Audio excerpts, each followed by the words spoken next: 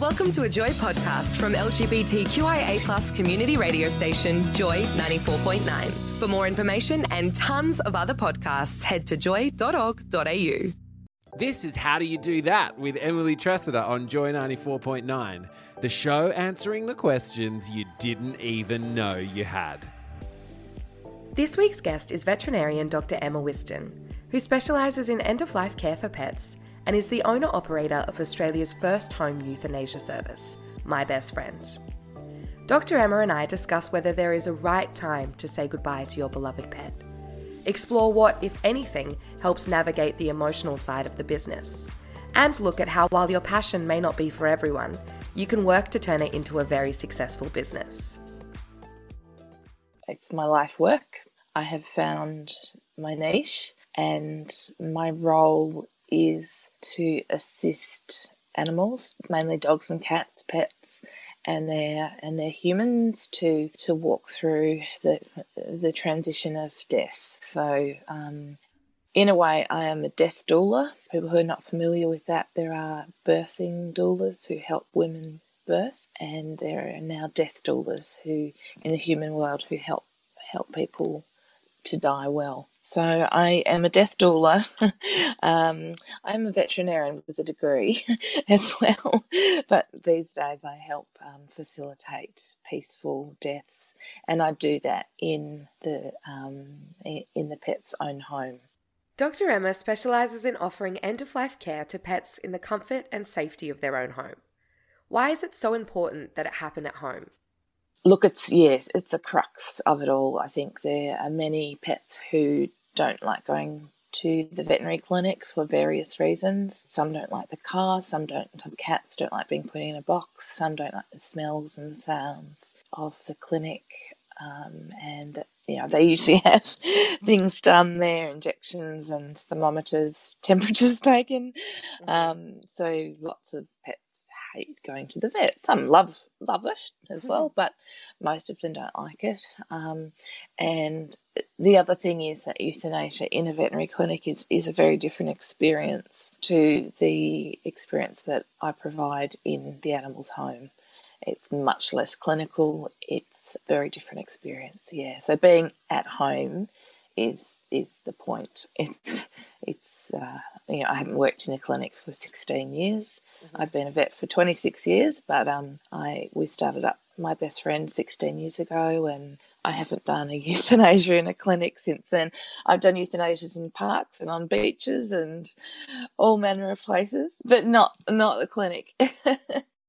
It seems clear that there would be a market for a service like the one that Dr. Emma provides. But how did she get here? What has led Dr. Emma to creating My Best Friend? My father is a veterinarian, and so I'm the youngest of five kids. I'm 50 now. I think my brother's 60, nearing 65. So we're 5 of us spread over that time. We grew up, had a beautiful childhood with lots of animals. Dad being a vet.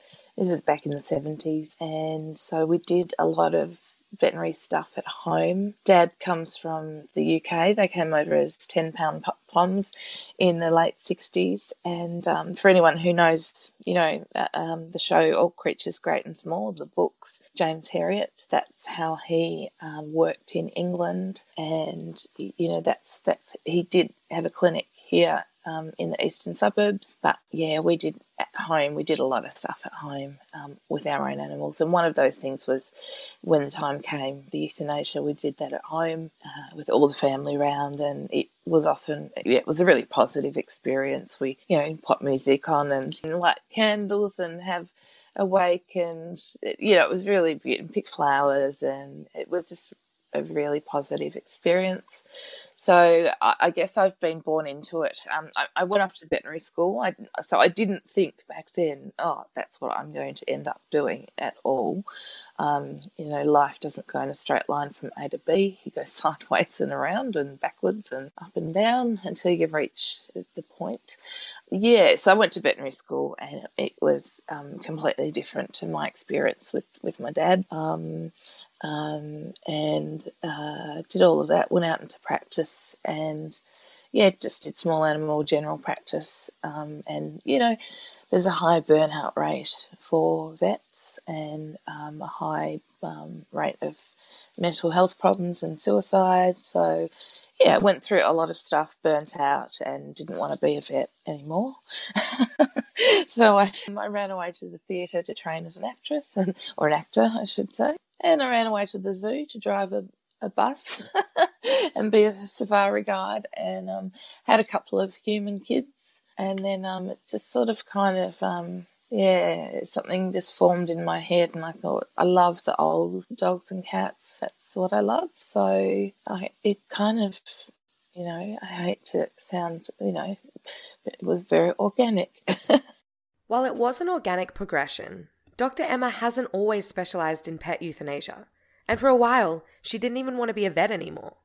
But now she's owned and operated My Best Friend for 16 years. I wanted to know why she does it. There's nothing else I'd rather be doing, and I think lots of people have said, if you can find something that you love and it can become your work and your source of income, that's just the best. And that's how I feel, and I do feel really lucky that I found it, and that I'm privileged to be able to help people in this way, and that, I didn't just burn out as a vet and then, feel like so many of my colleagues just feel like I've sort of failed at being a vet. I've got lots of friends who are now just, they're not vets anymore because of there are lots of reasons for burnout and compassion fatigue. And I have very bitter memories and about it, about having done the training for so long. So, I don't want to rub it in, but it is a niche, and it's my niche, and I'll be doing it for as long as I live. And, no 2 days are the same. Each day brings a new story, or a few new stories, and the absolute pleasure of hearing people's stories about and about their pet and how much they mean to them. Some incredible stories I get to hear. Dr. Emma is extremely passionate about what she does and has found her niche. What exactly does a day at work with Dr. Emma look like?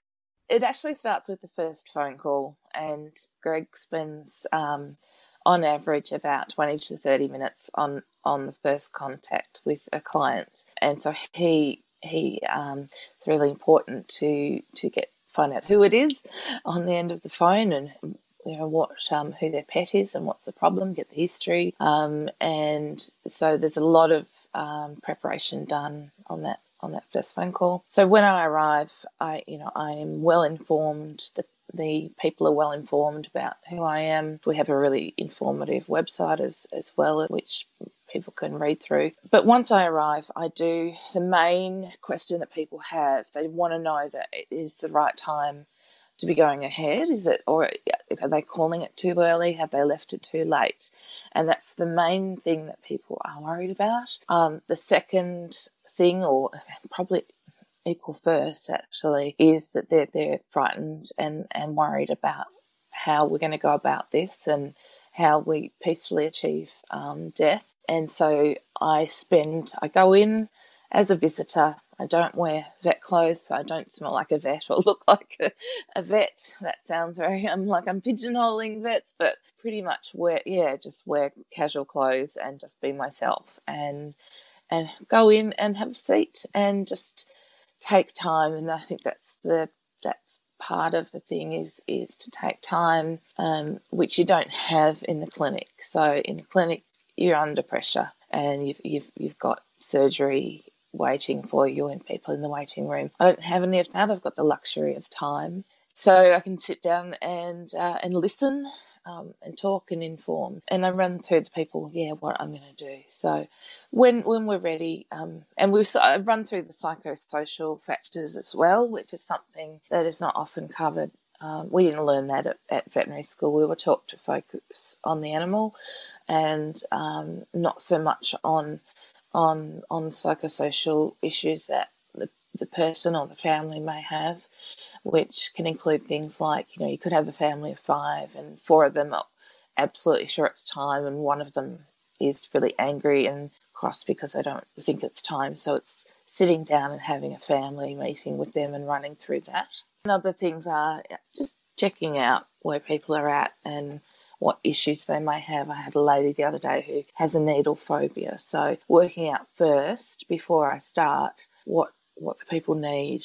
So it's really personalised. So with the euthanasia, when we've all talked about what everybody needs, and I've had a chance during that time to observe the animal in their own home and to make sure that we are doing the right thing. I will do an examination, of course, if needs be, but most of the animals I see are clearly, dying and suffering and are in pain. So that's, being able to observe them in home is an absolute luxury, which that doesn't happen at the clinic because they're scared or nervous. So when I start the euthanasia, I always use a pre-med.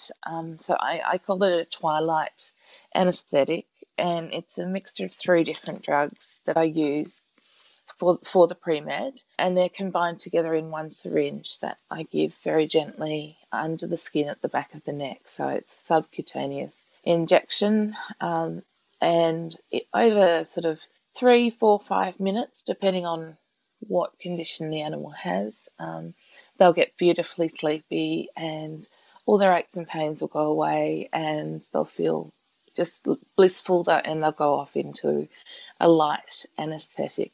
And the reason I do that is because the final injection, which helps them to pass away, has to go directly into the bloodstream. So it's an intravenous injection.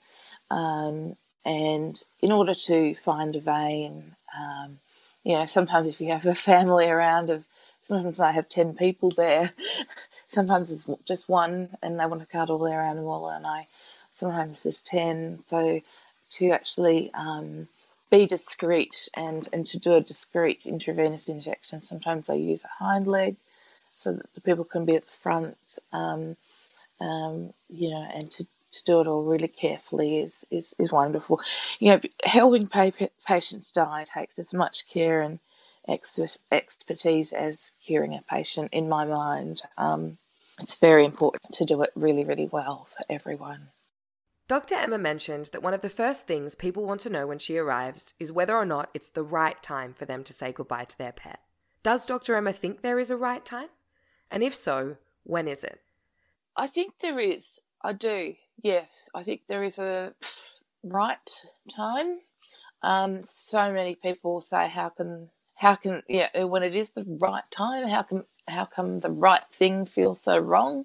Because we're making that choice to provide euthanasia, and even though euthanasia means a good death in Greek, and it's good to point that out to people. It's providing a good death. It's there's a lot of people who feel very guilty or feel that they shouldn't be playing God and taking a life. But I have definitely. I've got quantitative. Again, it's the history of the animal. It's what the animal has. It's knowing the trajectory of these diseases. Which does take experience, lots of experience to sort of get to the point where you can say, okay, that's what's happening. This is what's, and going through with the owners, the trajectory of the disease and what they're going to see, and when they see this, that's actually the start of, the time that we should do these things.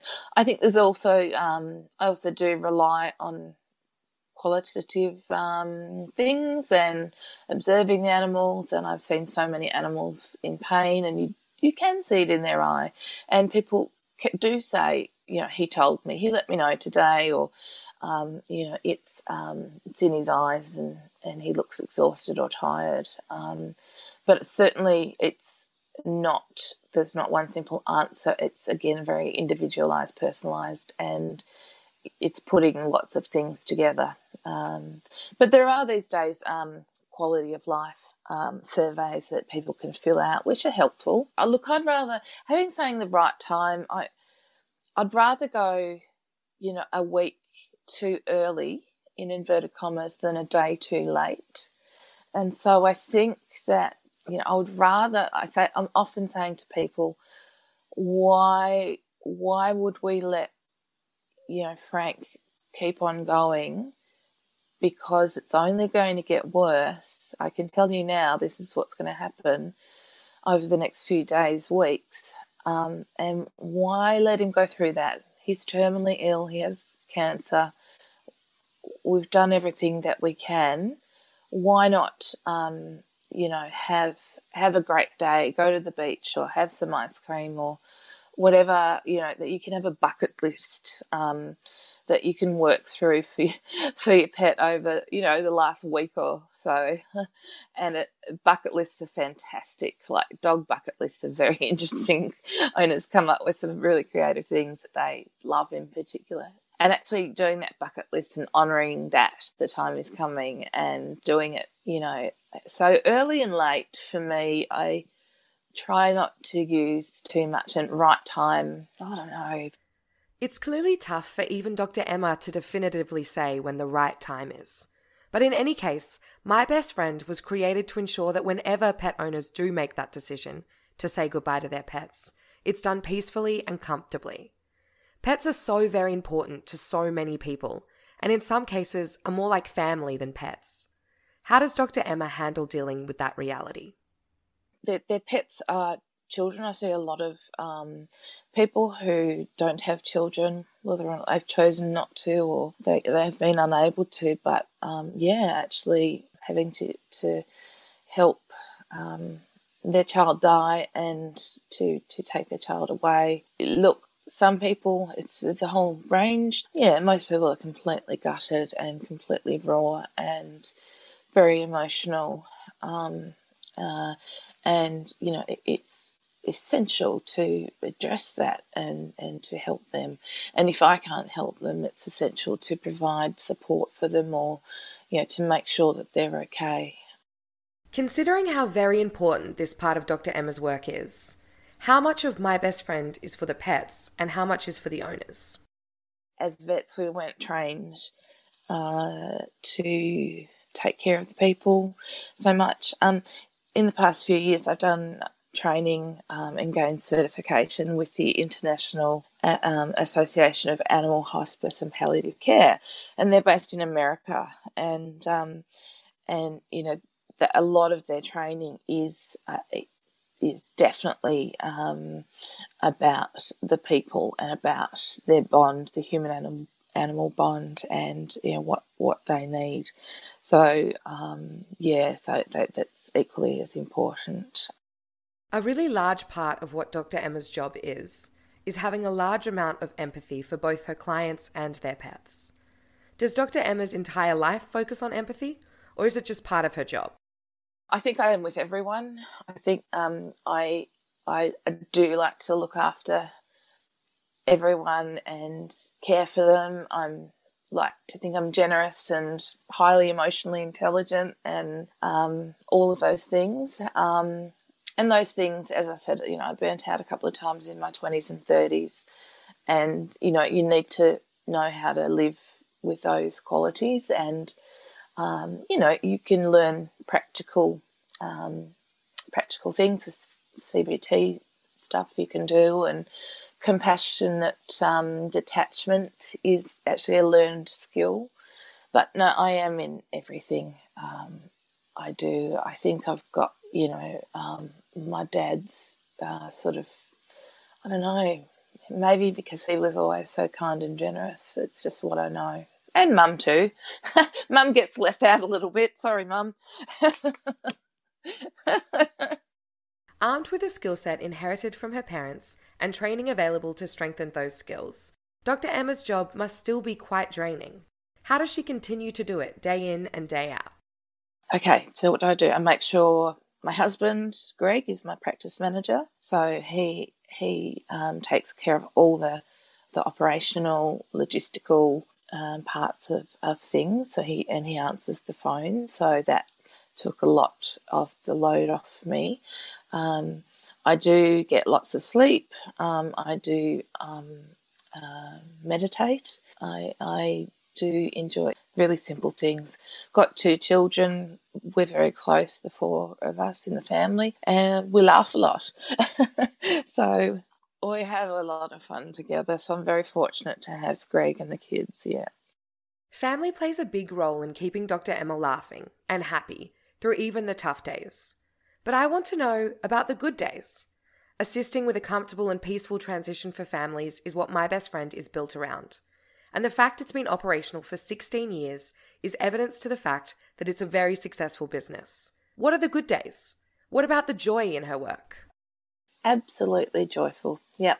So a lot of people have, I get people who have had bad experiences in the past with the euthanasia, because euthanasia can be very traumatic for everyone, for the owner, for the pet, and also for the veterinarian. So, my goal has been to make sure that everything I do is what I do for my own pet. There's no fear, there's no pain. And, when that happens in a day, say I see 2 or 3 or 4 people with their pet in a day and they all go beautifully, it's all smooth, that's great. And people have often put off having their pet euthanized because they're fearful of the process. And so absolute joy is when afterwards they say to me, wow, that was really beautiful, that was profound, and I feel relieved. I feel really relieved and complete. So, to get to that other side, a lot of people, and we get beautiful letters and amazing stuff that people say afterwards. The joy in what she does, the fact that Dr. Emma has found her passion in life, and the support of her family has allowed her to continually grow the business My Best Friend. Let's hear more about that. Our service, My Best Friend, was the first service in Australia to offer this. And as I said, it just came. I didn't know that in America there were a couple of services starting to do the same thing. So in Australia, it was the first dedicated, at-home end-of-life care service. And a lot of my colleagues thought I was crazy because one of the risk factors for mental health and burnout for veterinarians, a lot of them don't like doing euthanasias. So, a lot of people were like, what? And thought, oh, that's just a bit crazy. And when we started, we did about 10 euthanasias a month. And now it's grown. We do up to 80 euthanasias a month now. So I am very busy. People thought Dr. Emma was crazy when she decided to create a business focused on end-of-life care for people's pets. There is an obvious need for this service, and the business is growing every day. So much so that Dr. Emma has had to hire new vets. A lot of my colleagues and friends do think in the nicest possible way that I am a bit freaky. So a little bit of a freak with it in a nice way to do that because, I've put 2 other vets on who are part-time and they're experienced vets, they're older vets. And so it's interesting hearing the challenges, when they come out and we debrief. It's interesting to hear, that even after all their years as vets, and I think they've both worked in emergency, which is pretty full on. Even given that, the whole situation of being in people's homes and having a family's eyes on you as you work and not having a nurse with you and not having backup, it's a very difficult job. For me, it's not, but in general, very difficult. And you would need to be, I'd love someone who would like to be my apprentice. I need a couple of people because it's growing and it's which is a good thing. And recently with the COVID-19 situation, it's there's a few practices out there, that veterinary practices, that are not able to take in more than one family member, even at the time of euthanasia. So we've had a massive, we've been really busy, and, I could do with a couple more of myself because I feel awful, with turning people away because we just can't get to them. So I'm always on the lookout for anyone who wants to give it a go. Shout out. Yeah. While her job isn't for everyone, and Dr. Emma understands that, she has made a business out of her passion. It was nice to get her perspective on what people looking at euthanizing their pets could or should do in preparation. Do a bucket list, but I always say, but don't go ahead and feed. I mean, and usually a bucket list for a dog, if it is still eating, involves a lot of food, like a lot of the people do cheeseburgers and whole roast chickens and salmon and fillet steak and stuff. So I would say don't give them an upset tummy in the last few days, because that will defeat the purpose and their life will end, with the sore tummy, which we don't want. What do I say to people? Yeah, I mean, a lot of vets say to people, there's nothing we can do. Take her home and just love her and just, spend the time. But I had a client the other day say to me, the vet said that to me, but I do love her all the time. I love her with all my heart every day. I couldn't love her anymore. So I think it's, just spend as much time. If you can get time off work, that's fine. I've written letters for people to express what they're going through. Over 30% of people experience more grief with the loss of their pet than they did with a human member of their family. That's a true statistic, research done, and that's where I think your pet parents come into it. The ones who don't have the human children there, it is losing a child that is, it's huge. So make time off work, time together, bucket list, whatever the animal needs. I mean, some dying animals, you can wash their face with a warm, give them something to do. My dad always said that. Give the owner something to do at home, and part of that is creating a beautiful bed. I've seen people build altars of flowers and like big princess beds and candles, and have the pet's favorite music on and sing to them. Whatever that particular animal needs, let's really honour that, and let's get the owner doing something, because that's a really good way to channel the grief or the anticipatory anxiety and grief. There's lots and lots of things that can be done, but again, it's personalised. It's here Dr. Emma has a really nice thought about what her job means to her, and we then talk more about how personal what she does really is. I knock on the door, and so I don't know what these people look like, or the pet looks like, or their home looks like, and it is like walking through a magical door, and knocking on that door and walking in and entering and becoming part of that is really special. And so I tend to ask the people, what does what does Sally like best? And some of the things are really interesting. I had a cat the other day who just loves pink tissue paper. So like she just from a young age has enjoyed, she doesn't want to have a bed or anything like that. She just has pink tissue paper that she really, really likes. So that's where I think, I do ask the people beforehand, or Greg does as well, and we give permission, and we say go celebrate, and really create absolute heaven for them. And make sure, always make sure that the pain, the cornerstone of end of life care is obviously quality of life, which involves pain management. So must always make sure that the pain meds or the meds, it's about caring, not curing. So we're treating symptoms. We're not curing, but we're making sure the animal does have conventional drugs on board.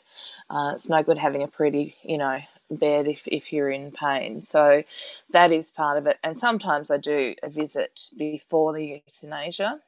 Not often, but often I will. Not often, but often.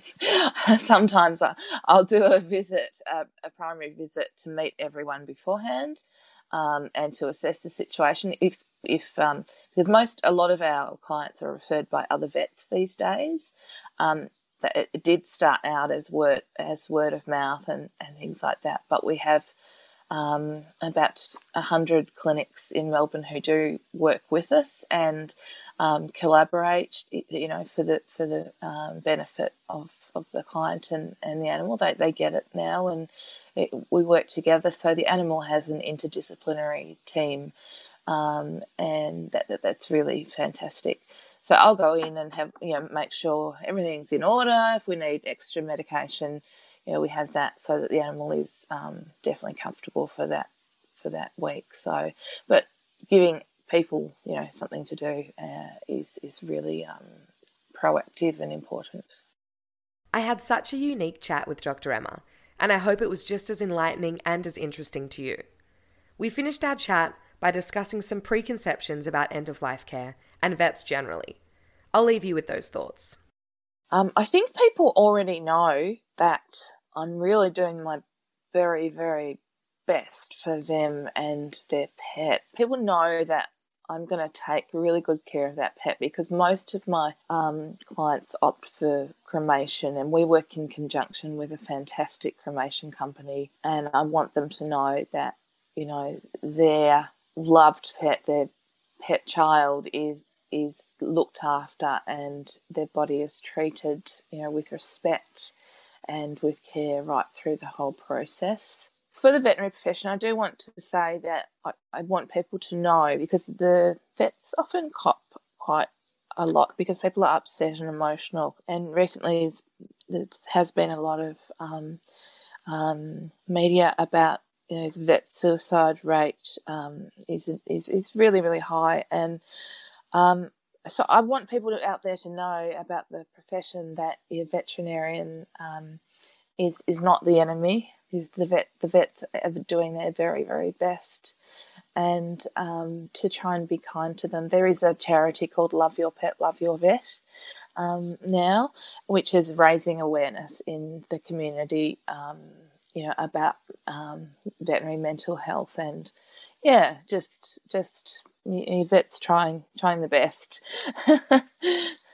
We're all human, and and it's not an easy job. Veterinary clinics, vets change emotional gears many times throughout the day, and vet nurses as well. I mean, vet nurses are incredibly undervalued, and just try and think before you get cranky at them. Thanks so much, Dr. Emma, for being on the show. You can find out more about My Best Friend and Dr. Emma at mybestfriendonline.com.au. Thanks for listening to another episode of How Do You Do That with Emily Tressida. If you think you or someone you know would make a great guest on the show, get in touch. Email howdoyoudothat@joy.org.au. Thanks for listening to another Joy podcast, brought to you by Australia's LGBTQIA+ community radio station, Joy 94.9. For more podcasts or to support Joy by becoming a member, donating or subscribing, head to joy.org.au.